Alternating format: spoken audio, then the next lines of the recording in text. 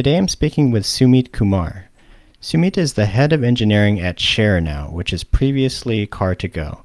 He's also the creator of an open source plugin called Leaflet Geoman, which provides drawing tools for the Leaflet mapping library. I'll be speaking with Sumit about his experience working with Leaflet and how developers can build mapping applications with it. So Sumit, welcome to Software Engineering Radio. Hello, thanks for having me.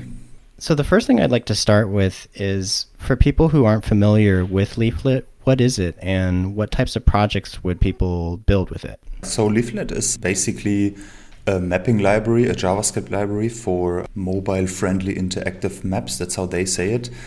And basically, if you want a map and you don't want to use Google Maps, for example, for whatever reason, Leaflet is basically an open source alternative to Google Maps and other mapping providers. Of course, you still need the map itself, so basically the images of a map, where you can have OpenStreetMap or any other provider. But with Leaflet, you can, if I would have to describe it, you basically create the layers on top of the map. So that means polygons, markers, points of interest to show any data that you might have and to zoom around the map and stuff like this. So it's the library around the map itself and gives developers really, really good tools to do their own mapping solutions. And you were mentioning if you didn't want to use Google Maps for whatever reason. I'm sure a lot of people are familiar with Google Maps. What are kind of some of the main reasons you might not choose it? So in big corporations, for example, a lot of companies don't want to be tied in. So there are licensing reasons. There are, especially in Germany or in Europe, there are data protection reasons. There is simply a stigma attached to Google in that sense. Then Google uses a custom format for their geodata. And Leaflet you can use with an open standard called GeoJSON. You can use it with Google too, as far as I know, but it basically will transform everything to the Google proprietary format. And of course, it's much more expensive. That is also a reason, especially for startups or individual developers with side projects. If they have a big volume, if they expect a bigger traffic, then Google Maps is quite expensive. And you were talking about how even though Leaflet exists to kind of provide maps, you still need a source for those maps. So what are some examples of sources people would use? Yeah, that's a good question. So normally people use OpenStreetMap, which is free to use, but I'm being quite honest, I think the Google Street Map maps are not very pretty. So all the projects that I do, even if it's open source, I use Mapbox in that sense. Mapbox is a company that I would say is built on top of Leaflet. I think last time I checked, even the maintainers or the core maintainers of Leaflet work at Mapbox. So the company grew out of Leaflet, from my understanding, and it's highly compatible with Leaflet, and they provide beautiful maps. This is not free.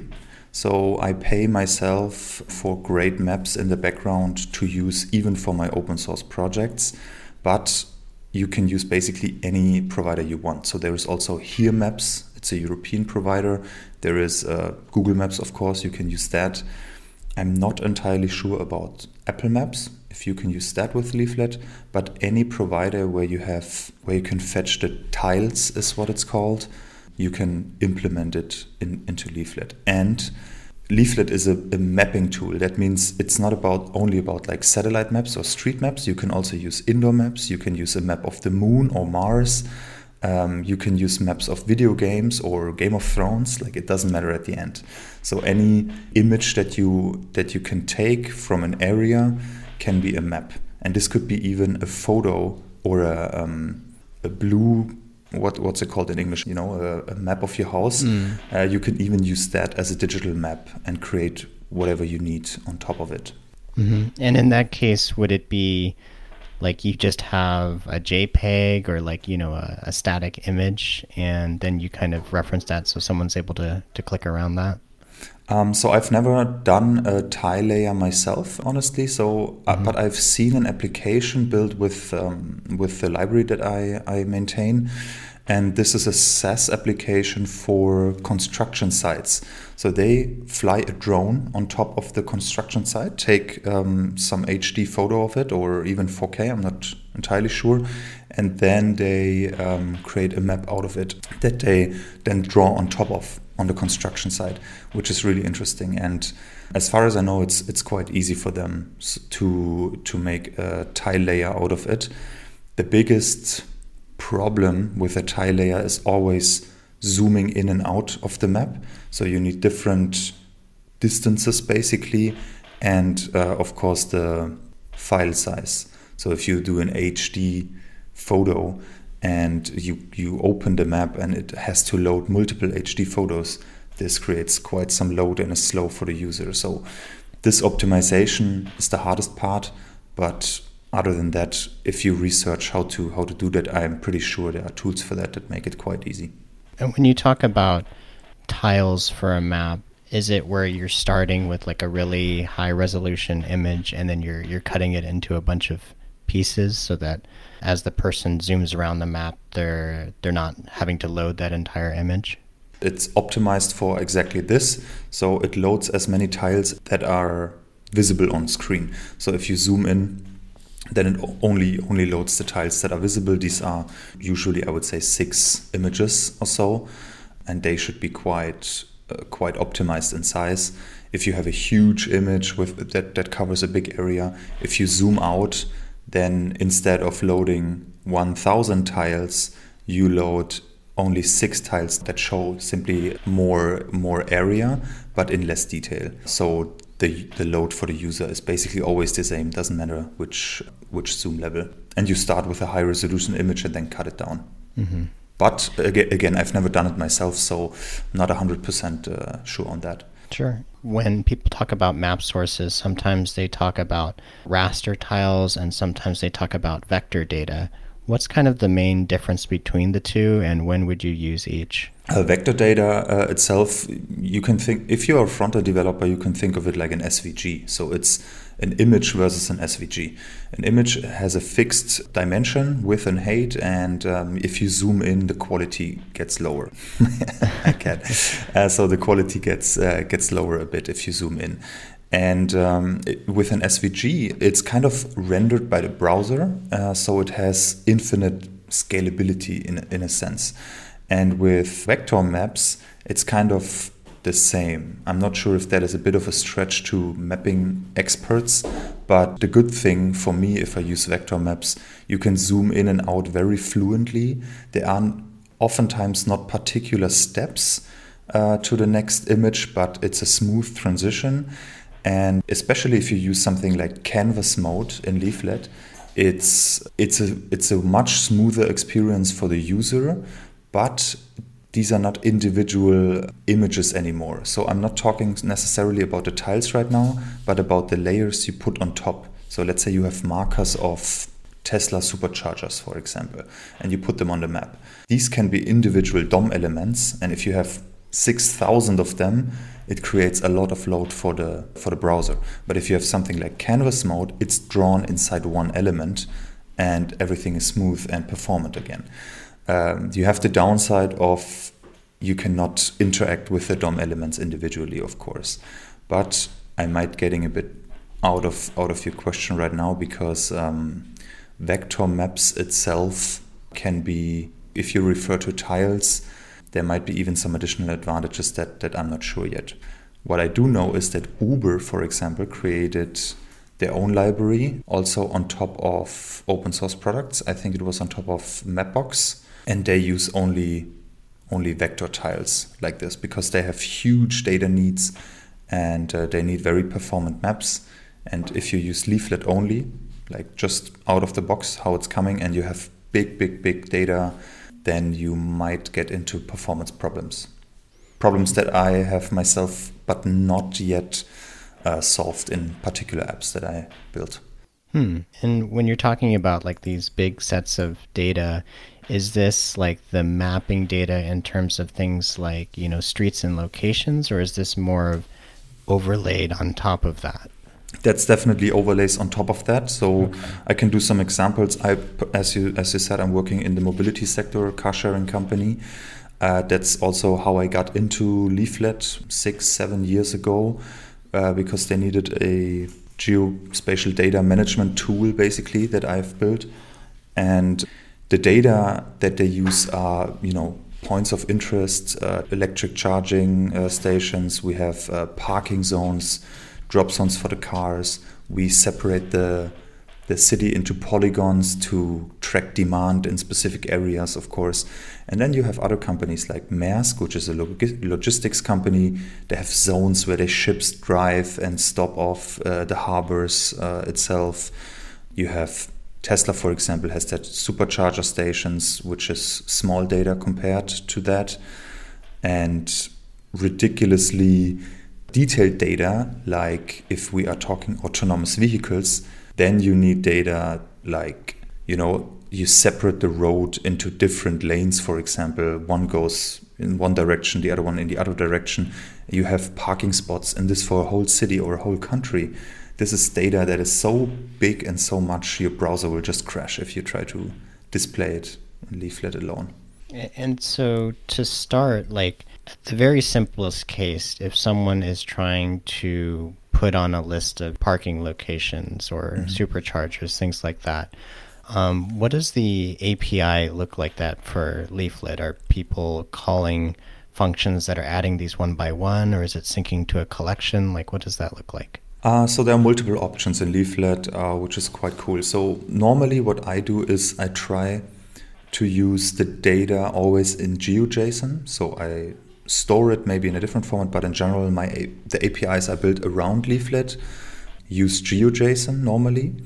And Leaflet, you can add GeoJSON simply. So there is a GeoJSON method where you just put in the data and it displays it on the map. You can also create your own shapes. That means a circle marker, a circle, a polygon, a line, a marker, all these kind of functions they have. Then you basically give it the coordinates and it creates the shape on the map.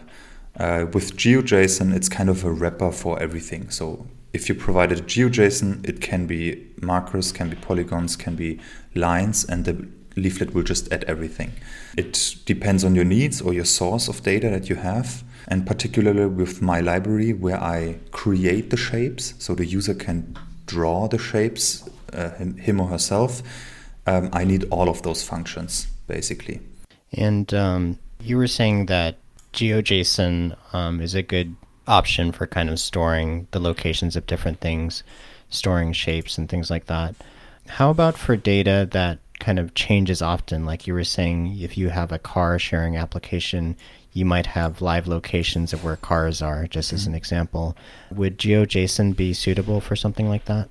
So I'm sure there are people that disagree with me. I had discussions actually with developers from Uber and also some, let's say, mapping experts from other companies, and the opinions vary. I can only speak for myself. Even though JSON or GeoJSON might not be the most efficient storing format out there, it's basically a standard in modern APIs to use JSON or GeoJSON as the format to exchange data.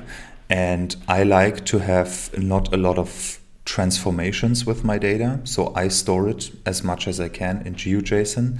It works fine for me. I don't have any restrictions or downsides for that currently. Granted, I don't build applications on the scale of Uber, but Uber also told me they store it in GeoJSON. They don't have a problem with it either. They like to use open standards, and I agree with that. And if we are talking live data, it doesn't matter how frequent the location, for example, of a marker is updated. Let's say every half a second you update the location of a moving car. You simply store the two coordinates into it, and you can build it as you store the entire GeoJSON again, or you store only the changed coordinate, really the subset of the actual data. It doesn't matter how you build it. It's so small in comparison that it will only make a difference if you have, I don't know, if you update 1,000 or 1,000,000 entries all at the same time, then of course your network is going to slow down a little bit. But this has nothing really to do with GeoJSON or JSON. This is any data. If you have so much data updates, you should look at something like a message queue, like RabbitMQ or Kafka or something like this.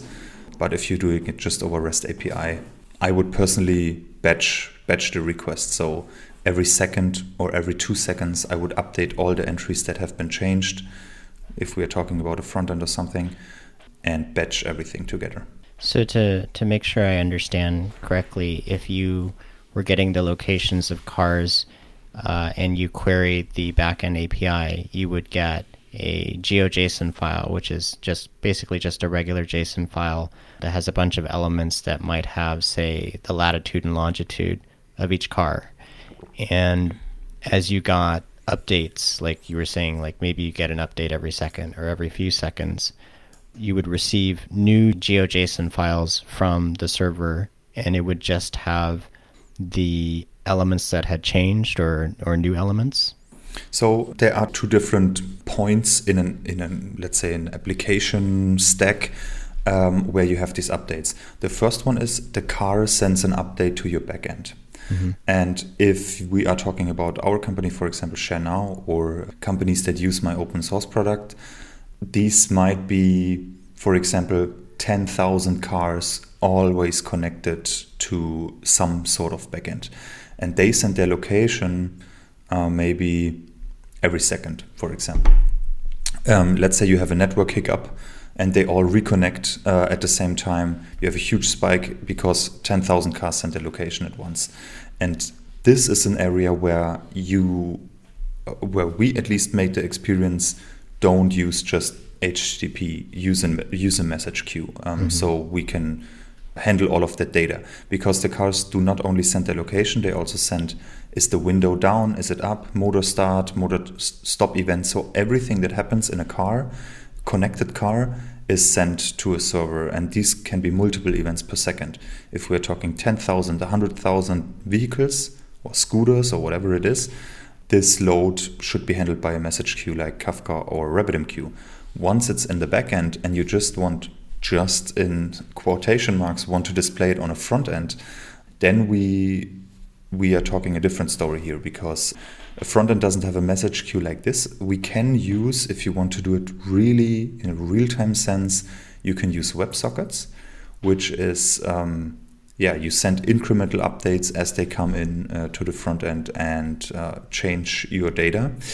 And this can be just basically an ID and a new latitude and longitude, and you connect the data in the front end. It can be a new JSON. It's completely dependent on how you build it.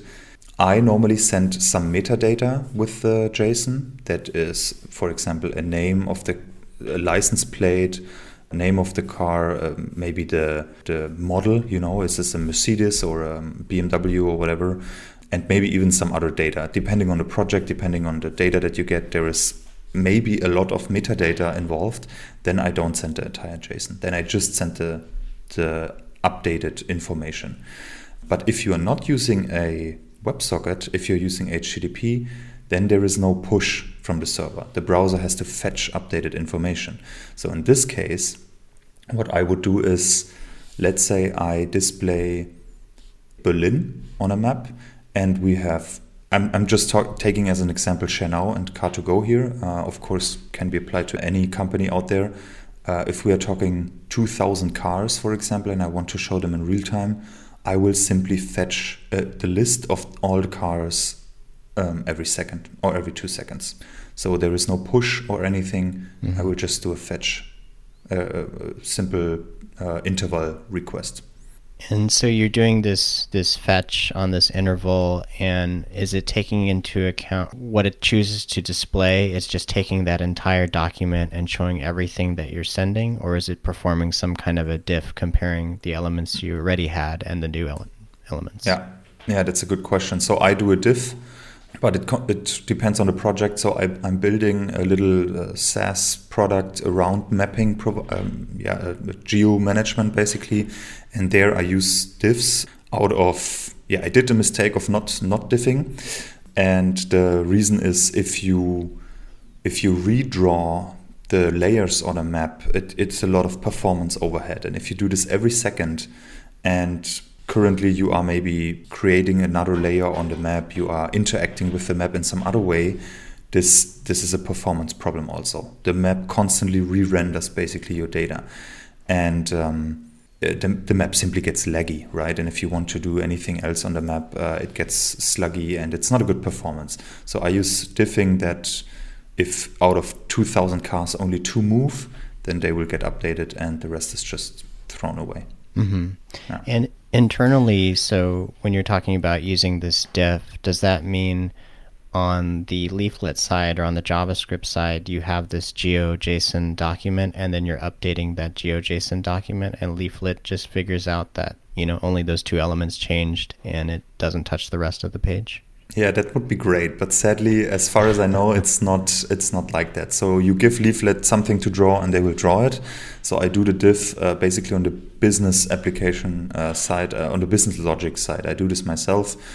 I'm diffing when I get the payload basically to the payload that is already there with standard, I guess, Lodash, do a comparison, remove everything else, and then I have to remove the layers first that are currently in Leaflet, and then I feed them the new ones. And I also have my own IDs associated with everything, so I can compare also individual shapes on the map or layers on the map. Leaflet, it has itself also IDs that they create when you add something to the map, but they are not consistent. So if you add a marker to the map, it has an ID. If you want to add the same marker to the map again with a different location, it gets a different ID. You can get the current one on the map and update that one. That is also possible, but then you would have to buy in completely into the Leaflet logic, including their IDs and how they handle everything. And I like to have this separate.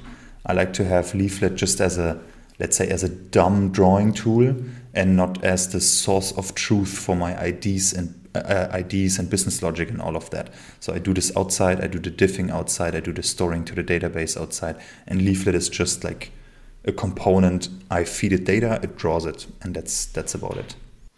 So in the case of situations where you have live data and you have a lot of data changing, it sounds like you actually aren't using GeoJSON in that case. You have your own collection outside of Leaflet, and you're using that along with your own diffing to determine which elements you should find inside of Leaflet based off of a key, and then moving just the ones that you found that have changed. No, so it's GeoJSON. It's all GeoJSON that I store. For example, the SAS tool that I built has an API where you can fetch the layers that are displayed on the map from an API. And this is all GeoJSON. And internally, I only use GeoJSON. That means, so if you put it into Leaflet, internally in Leaflet, it's also transformed to something else, of course. But the map, you can just say, okay, give me these layers and make them GeoJSON basically. And then this is how my whole application uses it. But GeoJSON has a properties block. And in there, you can add all the metadata you want. So in there, I have the IDs that are basically the reference to my database. In there, I have maybe a gravitational center of a specific polygon, for example. I have descriptions, names, anything the user would like to see. I store in the properties property of GeoJSON and use that everywhere. So it's still all GeoJSON.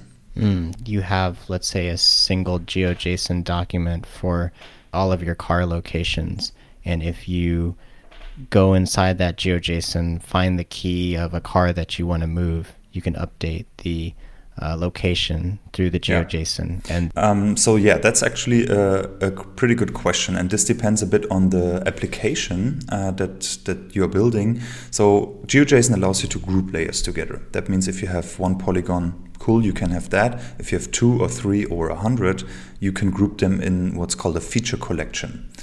And you can store it this way. That's completely fine. Then you have big payloads, but you have to get into the GeoJSON and get the specifics out of it. In the SAS application, I have this use case to count and limit the layers that a user can draw on a map. And this means I want this to be separate database entries. So a user can also choose to share one layer versus the other with the public or with a colleague or whatever. And to have this granular permission system, I need this to be separate database entries. And that means each layer on the map is, for me personally, a different GeoJSON. But again, this is highly customized to my use case. I'm sure there are users out there, for example, if they fetch my data from GeoJSON through the API, they would not like to have 1,000 different GeoJSONs in an array or a collection for all the markers. They would just like to have one big GeoJSON file that owns all of the data. This is easy to do. Like, you can just combine them. That's fine, and I will do this on the API level.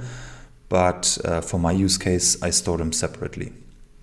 Okay, so when we're talking about GeoJSON, in a lot of cases, you actually choose to have a separate GeoJSON document for each marker or each thing that you're going to put onto the map.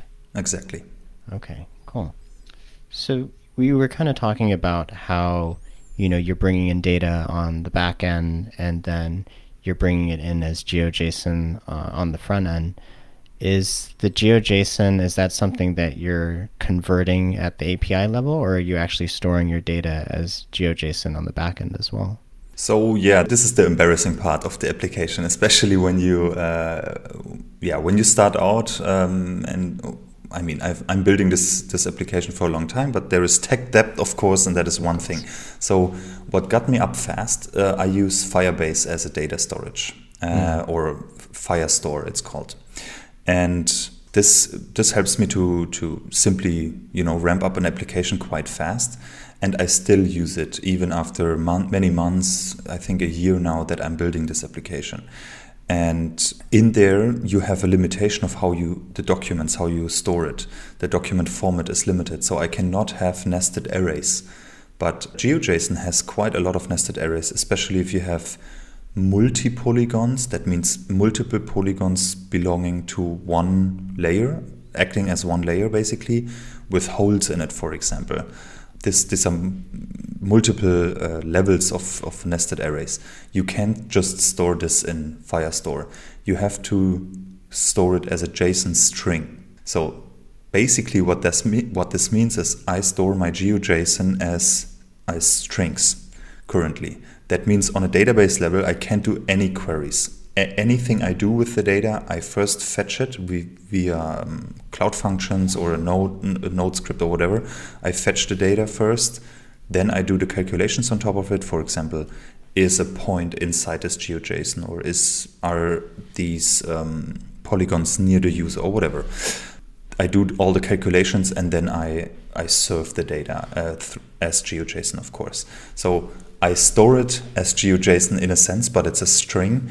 And if I would have to do it again, or if I look into the roadmap for the future, I would probably go to something like MongoDB, where you can, I'm not sure if it's like native GeoJSON support, but the important part is that if you build an application that basically does a lot of geo queries and stuff like this, if it's made to handle geospatial data, use a database that can do geo queries on a database level. That means I give the database a coordinate, like whatever, my location, and do a query like give me all polygons where this point is inside the polygon. This is something, if you can do this on a database level, this adds a lot of performance, because otherwise, if we're talking thousands or millions of layers, you have to fetch everything and calculate this on the backend side, and this is expensive. Mm-hmm. So I would go to a database that allows geoqueries. Mm-hmm. Firebase says they have this. They have this in a very, very limited format. I asked this on Stack Overflow. I saw the question yesterday again. I asked this about 2 years ago, 2016. And back then they answered that they haven't exposed their geoqueries yet, and they still haven't. So I'm not sure when they come out with it, But if I need it, I will switch databases. I will not wait for that. And if I would start over, I would choose a database beforehand that allows me to do that. And for your work at ShareNow, how are you storing the geodata there? I have not touched that particular product in quite a while, but back then when we built it, it was GeoJSON, but we used MongoDB. And I'm not entirely sure if you can simply, without any transformation, store GeoJSON in MongoDB, but MongoDB has geoqueries. So I know that much. But I can't tell you right now off the top of my head if you have to transform it, or if MongoDB, for example, accepts GeoJSON but transforms it internally. That I don't know. And we're kind of talking about how you can have an application with a lot of data, but depending on where the user is looking on the map, they don't necessarily need to bring in all that data at once. What are kind of the strategies you use to deal with that?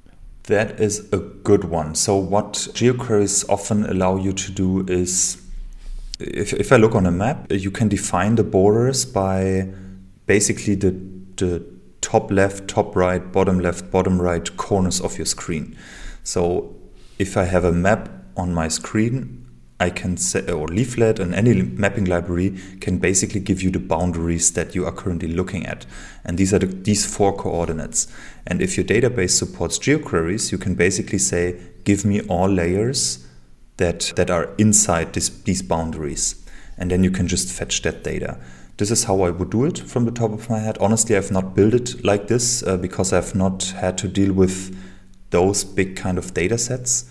And there might be downsides to this. If the user, for example, moves the map, how many queries do you do then? You have a moving target basically. But I'm sure there are ways to solve this. So this would be my first clue on how to achieve this. And in terms of when you're working on a Leaflet application, do you have any experience integrating a Leaflet map with other frameworks like, say, React or Vue or something like that? Very good question. I get this quite often on the open source library as well. And with mapping libraries like Leaflet, you are basically back to the roots of HTML and JavaScript, where you interact with the DOM elements directly. And with the introduction of frameworks like Angular and React and now Vue, we kind of moved past this. Like these are all abstractions to the DOM element. We don't say create these div and create this div. We don't do this anymore, kind of. But with Leaflet, you still, at least a little bit, have to do this in the sense that, for example, you tell it the div that it should render in, and you call specific elements directly sometimes through the Leaflet API, of course, but it doesn't have this reactive nature like our frameworks today do. So what happens is that there are a lot of abstractions to mapping libraries. So there is Leaflet React or React Leaflet, Vue Leaflet, all these abstractions to use the mapping library in the same reactive way, in the same thinking mode of the framework, which is good for anyone that is starting out. I personally like to use it bare bones. So I like to interact with Leaflet directly with the API it provides. I have full control over it. Maybe I'm an advanced user in a sense, could be, but the abstractions that are out there, they limit me because I always have to go through that. If there is a new feature or an edge case I want to tackle or something, I always need the buy-in of the maintainer of that abstraction. And this is something I don't do. Sometimes I build my own abstraction, but normally I basically build a component in Vue, and it doesn't matter if it's React or Angular or Vue. I build a component that owns the map itself, and I put as a property the GeoJSON in there, for example, and the component does all the rest. Maybe the diffing, even the rendering, the updating, the watching of the properties, but you have to build your watchers yourself and stuff like this. So it's just out of context normally. And this, not every developer is comfortable with this, especially if you start programming and you started in the world of React. So you're not used to this bare bone coding, but if you use other libraries that are interacting with the DOM elements directly, then it helps. It's a good exercise to connect these two worlds. Another use case might be where you could use your skill sets in this sense are charting libraries. So if you display charts, for example, on a dashboard, it's the same topic there. So basically, like, you recommend keeping your framework code basically separate from your interactions with Leaflet. Like, you'll use Leaflet's built-in APIs, not use a wrapper, just because you want to make sure you have full control and not be limited by exactly. that wrapper. And if there is a new version of Leaflet coming out, I want to use it immediately. It probably have some updates that I want to put in. And again, I have the feeling I can control the user experience much, much better if I can interact with Leaflet directly through the APIs. So it's not, I wouldn't necessarily say I would recommend it. It's the way how I do it. And I think if you build in advance a big application, I think you are better off using the Leaflet APIs directly. If you just want to display a map and maybe a marker on top of it, for example, to show the location of your business on your business website, then it's totally fine to use a wrapper, right? That's easy. You will have it done in less than an hour, and that's it.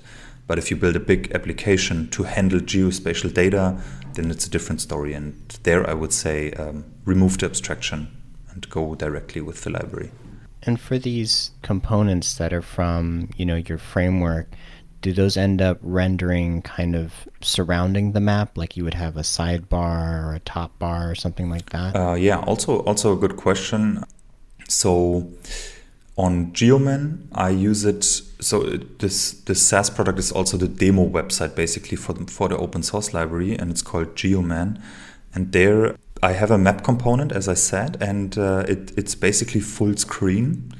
From the DOM side, of course, I have stuff around it. I have the header, I have a sidebar in a sense, and a footer and whatnot.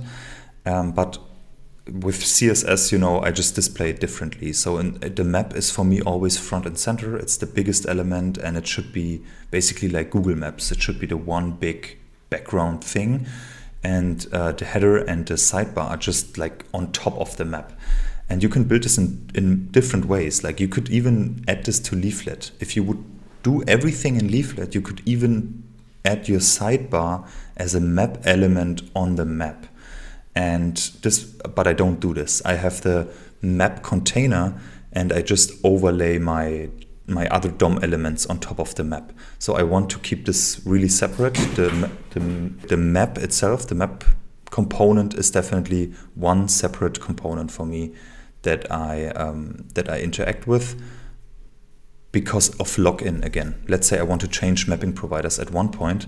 Instead of changing one component, I would have to change, the whole application. So I try to keep this as separate as possible.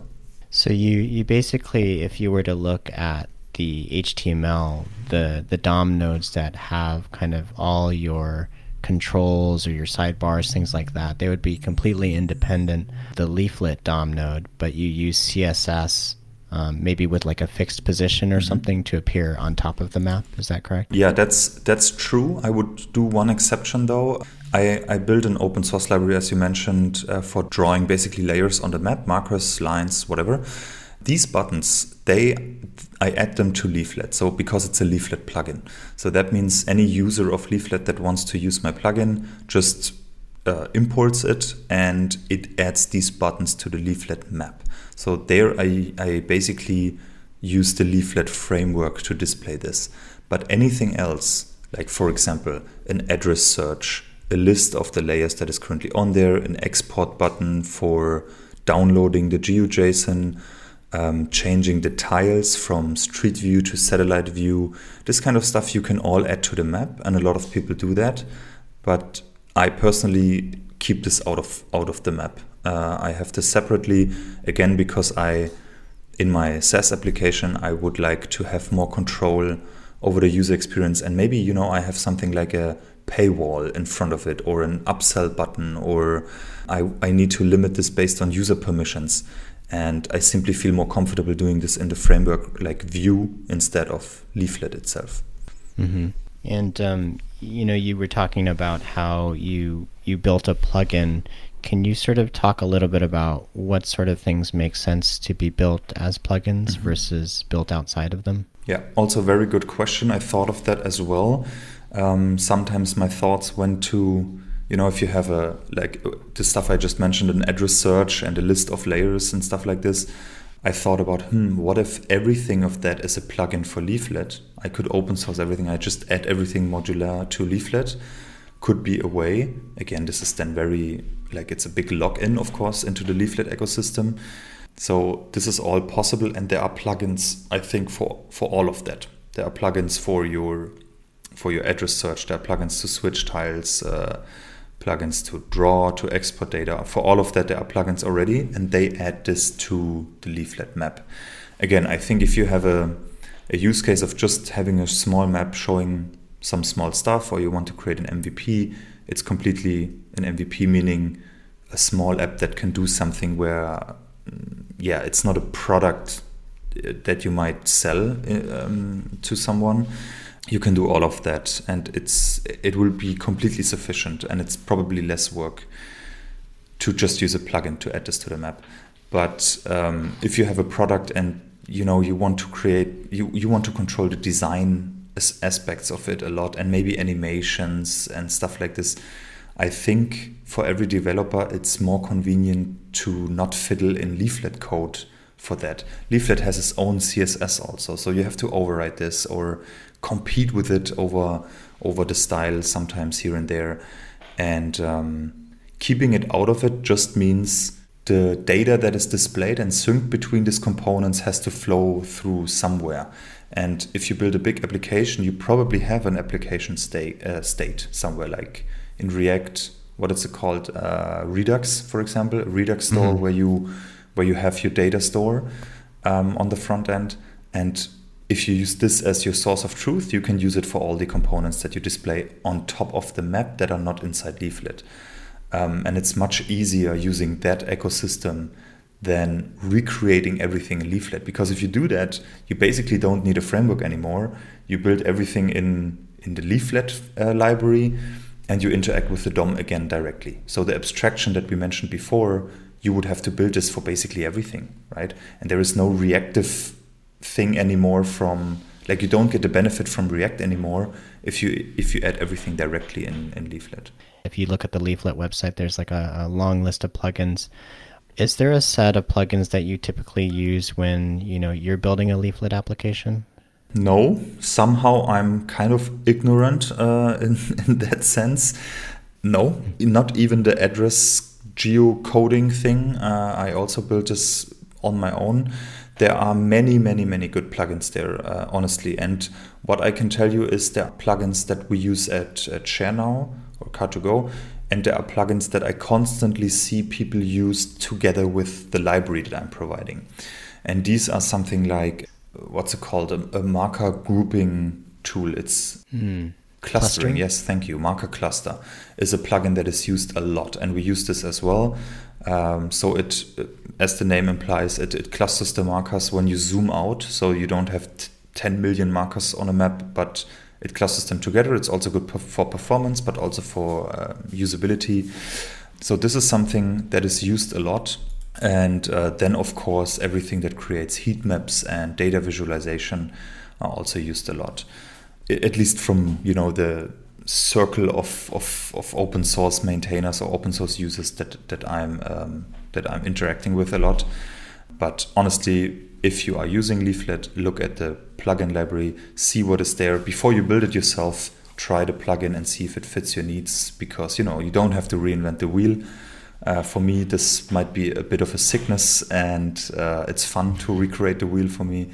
But of course, it's a waste of time if you have it already there. Yeah. Another thing I'd like to ask is, when we talk about displaying things on the map, we were talking about cars earlier, and you're saying you display them in the form of markers.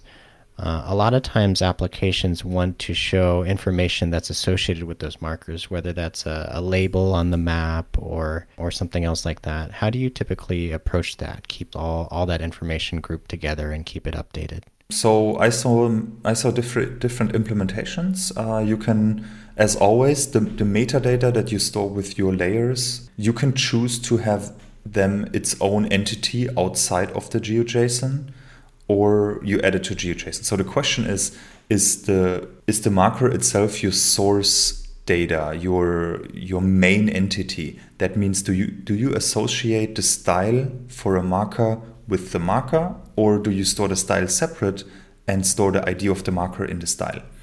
That is basically an architecture question that you have to solve.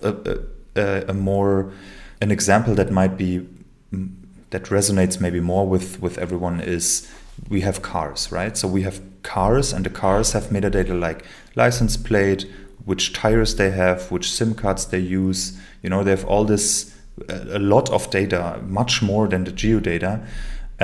So is the location of the car just a property of the car, or is everything else from the car metadata of my location data? And this is a distinction you have to decide on your own, how your complete architecture, landscape, and ecosystem looks like. For me, I decided many times that the location data is the source of truth, let's say, and I put a lot of metadata in. That is because if everything the user does and everything my API does resolves around the location data, I can just as well use that as my main source of truth. So if we go back to styling in particular, I would store as metadata. So you have a marker and it should resemble a car. So I want a different icon. I maybe want a direction. If we are talking apps like Uber, for example, you see the direction the car is heading. So I might have a degree, so I know how to turn the icon on the map. I need a color, and maybe I want to display the lane that the car was driving, the route. So I want to display that. And all of this data I store as metadata. And if the user changes it, I change it in the metadata of that marker. That means if any team is fetching the data from the API, they have also the information how to display it. And this was for me and for us also very important to do. So styling, I would definitely recommend storing this with the geodata as metadata. With everything else, like the fuel level of the car, that's that decision you have to do on your own, architecture-wise. And if you wanted to make a customizable user interface in terms of somebody chose they wanted to see what's the speed of the car or something like that, and they wanted to be able to turn it off and on, you would store what the user chose in the same place? What the user chose in the sense of, okay, I want to see the fuel level, I want to see the license plate. Right, Okay. if they want to be able to turn it on and off. So that is a big use case. I think that's the use case for everyone that displays markers. Let's use Tesla superchargers, for example. You have the location of the supercharger, and if you click on one, you have the address, the exact location, how many are there, how many are currently free, blah blah blah. All of this data. Like, can you eat there? Are there restrooms, etc. So Tesla, they don't give you the data as GeoJSON. They give you a collection of superchargers, basically an array with objects, and just the location of the supercharger is a GeoJSON. That means you have a big collection of JSON data, and a subset property of each entry is a GeoJSON. That is also how we do it at Car2Go and ShareNow.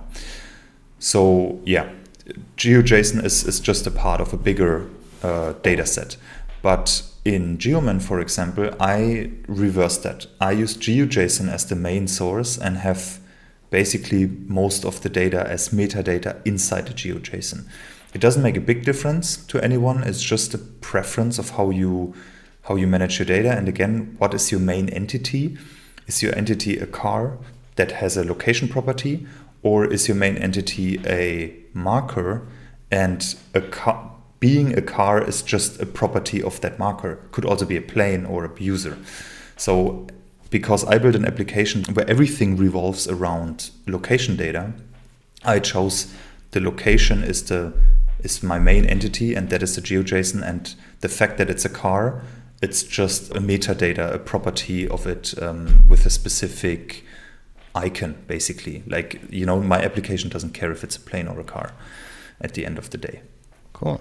I guess another thing I'd like to ask about is when people use maps, a lot of times they're on their phones as well as just being on the desktop. What's your approach, or what are things to watch out for when building a site that needs to work on both desktop and mobile? Very tricky, very tricky. So two things. If you just want to display it, so again, the use case of you have a location of a business or something that you would like to display, that is no problem at all. Leaflet is very mobile friendly, and if you just display the marker, the user can zoom in and out, can easily scroll through. So if your thumb goes on the map and you scroll, you might have seen this with Google Maps, right? In Google Maps, to zoom or to move the map, you need to use two fingers. They do that so you can easily scroll through the website without, that your scrolling is interrupted by you moving the map instead. So these kind of functionality to make it mobile friendly is there in all of these libraries. So this is an easy thing. You don't have to do anything. It just works out of the box. But if you create more advanced interactions with a map, like for example, a user should be able to draw a polygon, then it gets more trickier. And Geoman and also my library, Leaflet Geoman, they both work on mobile. I think that is also one reason why it's getting quite popular, because from my research, it's the only drawing tool that works on mobile. But if you use your thumb, it gets, and in your small screen, it gets less precise, your drawings. So I have features like pinning. That means if you click near a different marker, it just snaps them together. So it assumes you want to place them on top of each other. That's a really cool use case, especially on desktop where you can easily move the markers. But on mobile, it's not that easy. So I personally think it's possible, but it's not a good way to do that, except for, let's say you have an iPad Pro with a pen. Then it's really cool. Then I was really impressed when I used my own library for the first time on an iPad Pro with a pen, because then you can draw really precisely. It's a lot of fun. It's easy to do. That's really cool. So if you have advanced interactions with mobile, then you will get into situations with click events and stuff like this, where it gets maybe a little bit more tricky, and use cases where you hover the mouse over the map and you display things, or you give the user a hint of what will happen when they click. You can't do this on mobile. So it's basically a different experience, and in a sense a limited functionality if we are talking about drawing. So this you should keep in mind. If it's strictly about displaying data, you will not have a problem. Mm-hmm. And in terms of the UI, like it may need to be significantly different, right, between desktop and mobile. Do you effectively kind of hide a lot of UI elements, or kind of build two, components depending on what size the viewport is? Yeah, of course. So in Geoman, I use the sidebar, for example, right? If you display it on mobile, you don't see the map anymore, and it's just a lot of data. So the more data you show and the more metadata you want to display, the trickier it gets how to display this on mobile. And the map should be front and center, especially on a tool that revolves around that. So that means if you open Geoman.io on your phone, you only see the map, and you have a small icon on top that moves in the sidebar, for example. It's still not perfect. I think it's a limited use case also, my particular app, to use this on mobile. But of course, you have the same problem with any website that displays a lot of data. You have to hide some. You might have to basically also reduce some data. Like some data you just don't need on mobile. You will reduce maybe the table columns, stuff like this, to make it as easy as possible for the user on mobile. And they can still open a desktop view if they want to on mobile. But it's such a limited use case. I think that as long as it looks good and it has the basic information, I think everyone is fine. If you go into advanced mode, then a desktop might be, or a tablet might be the way to go for the user. Yeah, we've been talking about Geoman, and you've mentioned that you have a Leaflet plugin called Geoman Leaflet. Can you kind of go into a little bit about what Geoman is and why you decided to create Geoman Leaflet? Sure. So Geoman, just so you know, it's not a superhero or something like this. It derived from geo management, and I just noticed later that it sounds like some sort of superhero. So I have a quite, let's say, experience now in solving this for companies and seeing the problems inside companies. And this not only in the mobility space, this ranges to communication providers, to, again, construction sites and logistics companies and everyone that has geospatial data. And they mostly have there are two categories, I would say, that I'm trying to help. One is they have their own application, they have their own team that works on this, or multiple teams, and they use open source products or paid products, and they need more functionality. So they probably use my open source library if they use Leaflet for creating data. And the open source library basically helps you create and edit this kind of data. So you need to create a polygon. You can create this, of course, by just providing the coordinates, if you notice. But if you have a user and he needs to, for example, create a polygon around a building or around a block or a city or whatever, my library is there to help them just, easily create these polygons on the map. They can create markers, circles, rectangles, whatever it is. They can also edit each specific vertex, add vertices in between. They can move the entire shape. They can cut holes in polygons. They can, of course, remove the polygon. So all of these drawing and editing features are there.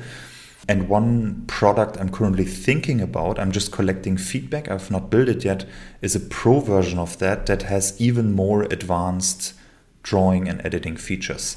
Something like some companies need to have polygons that are adjacent to each other and cover a complete area like a city, and they have maybe 100 or 200 polygons that make up the city. So think of it like sales territories or something like this. And there should not be an overlap or a hole between these polygons, so they need to stick together.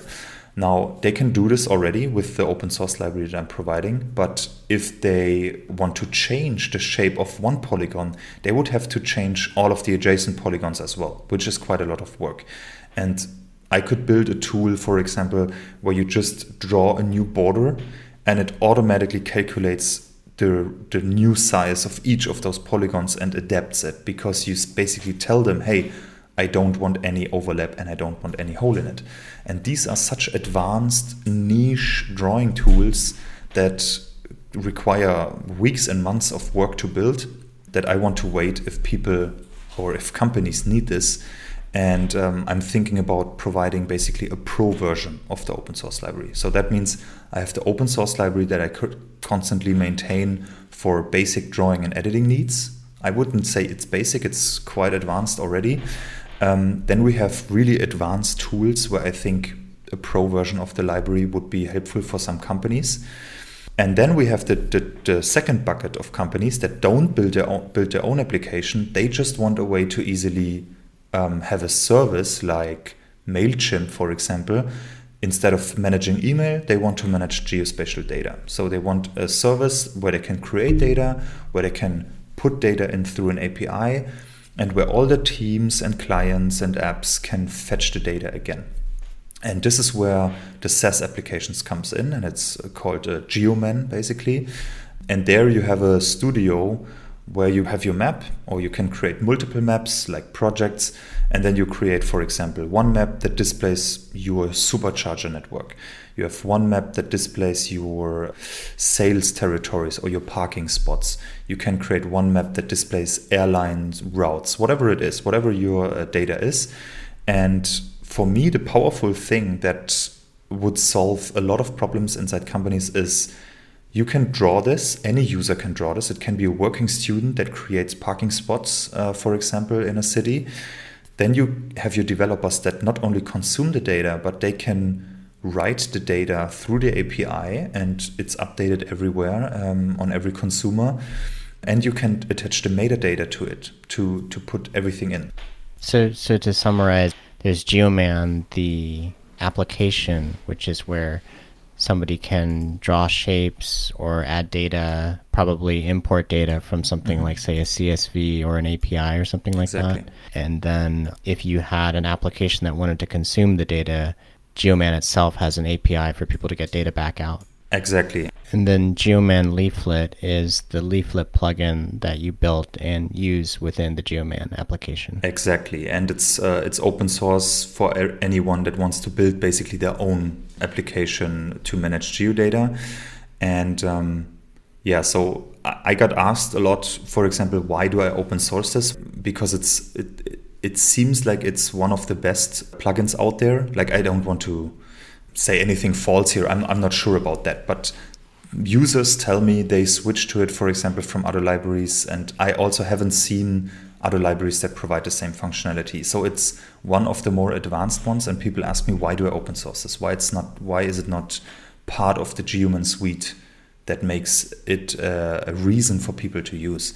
And the reason is simply that I know that Geoman will not cover all use cases that are out there. People need very specific needs in geodata, and I like open source. I love contributing to it. I love the interaction with the community, and I think it's a great open source product. I personally benefit a lot from open source as well, specifically with Leaflet, and I thought Geoman as a platform can be a way for me to earn money and invest more time into the open source product that I can then give back again. You know what I mean? So open source, I've maintained this library for 4 years now. I have not earned a single euro with it, and it costs a lot of time, and I feel bad if I don't maintain it for a month or something.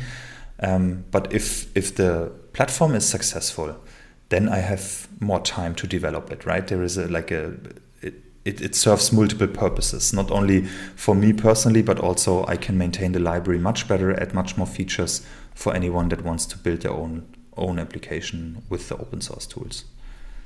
Very cool. So hopefully at some point you'll get to spend more time in your day job working on Geoman and working on Geoman Leaflet. Would love to, yeah. Cool. To start wrapping up, for people who are learning Leaflet, are there common mistakes you see people make or suggestions you have for people who are learning Leaflet now? Yeah, so if you go through the docs and use the standard Stack Overflow tools that we all use every day, you will get quite far. What I see a lot, especially if you use frameworks and beginners with Leaflet, they struggle sometimes to make this mental distinction between these two universes, these two ecosystems. So if you use a reactive framework like React, Vue, Angular, just know that Leaflet itself is not part of that. You interact with the DOM directly, as mentioned before. So don't expect like this reactivity, you just provided something and everything changes on the map. This is something where I see a lot of questions happening. Then on the other hand, the business side. So think of Leaflet and mapping, like they provide you the tools to display a map and data on top of it, but the business logic behind it, like how do you store it, in what data format, I want this tile to be red if it's overlapping something else. This kind of stuff you have to build yourself or use a plugin for it. Like it won't create business logic for you. It's basically a dumb way of rendering data. Not that dumb, but I hope you get what I mean, right? You have business logic that is specific to you, and you have to build this yourself. So the library will not do this out of the box for you. So I see these questions a lot also on the open source repository, where people just expect it to do things, but they can easily do this in 3 lines of codes. They just haven't wrapped their head around yet what exactly is Leaflet doing for you and what not. So if you have any kind of business logic, this should happen when this occurs. This is something you have to build yourself. And It's honestly quite easy. But if you have any questions, I'm happy to help. Not only for my open source library, I'm on Twitter and everywhere, so I'm happy to help out.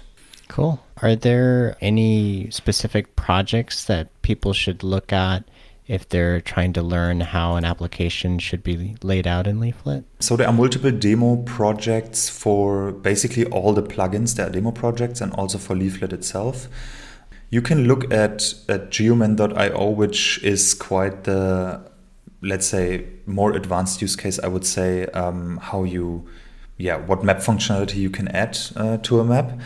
And everything from Uber, of course, is very advanced, and especially in data visualization, they have amazing tools, and it's all open source also.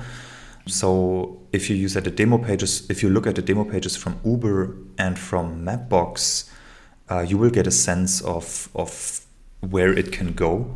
And then I would personally just look into the DOM and see what they do and how they do it. Maybe they have an open source repository where I can take a look. And also, for example, if you want to write your own plugin with Leaflet, look at the open source code. That's how I started. Like, I had no idea how to create a plugin for Leaflet or how to manage geospatial data. Like, I just didn't know. All I had was I needed functionality that no plugin had. So Leaflet Draw was back then the only one.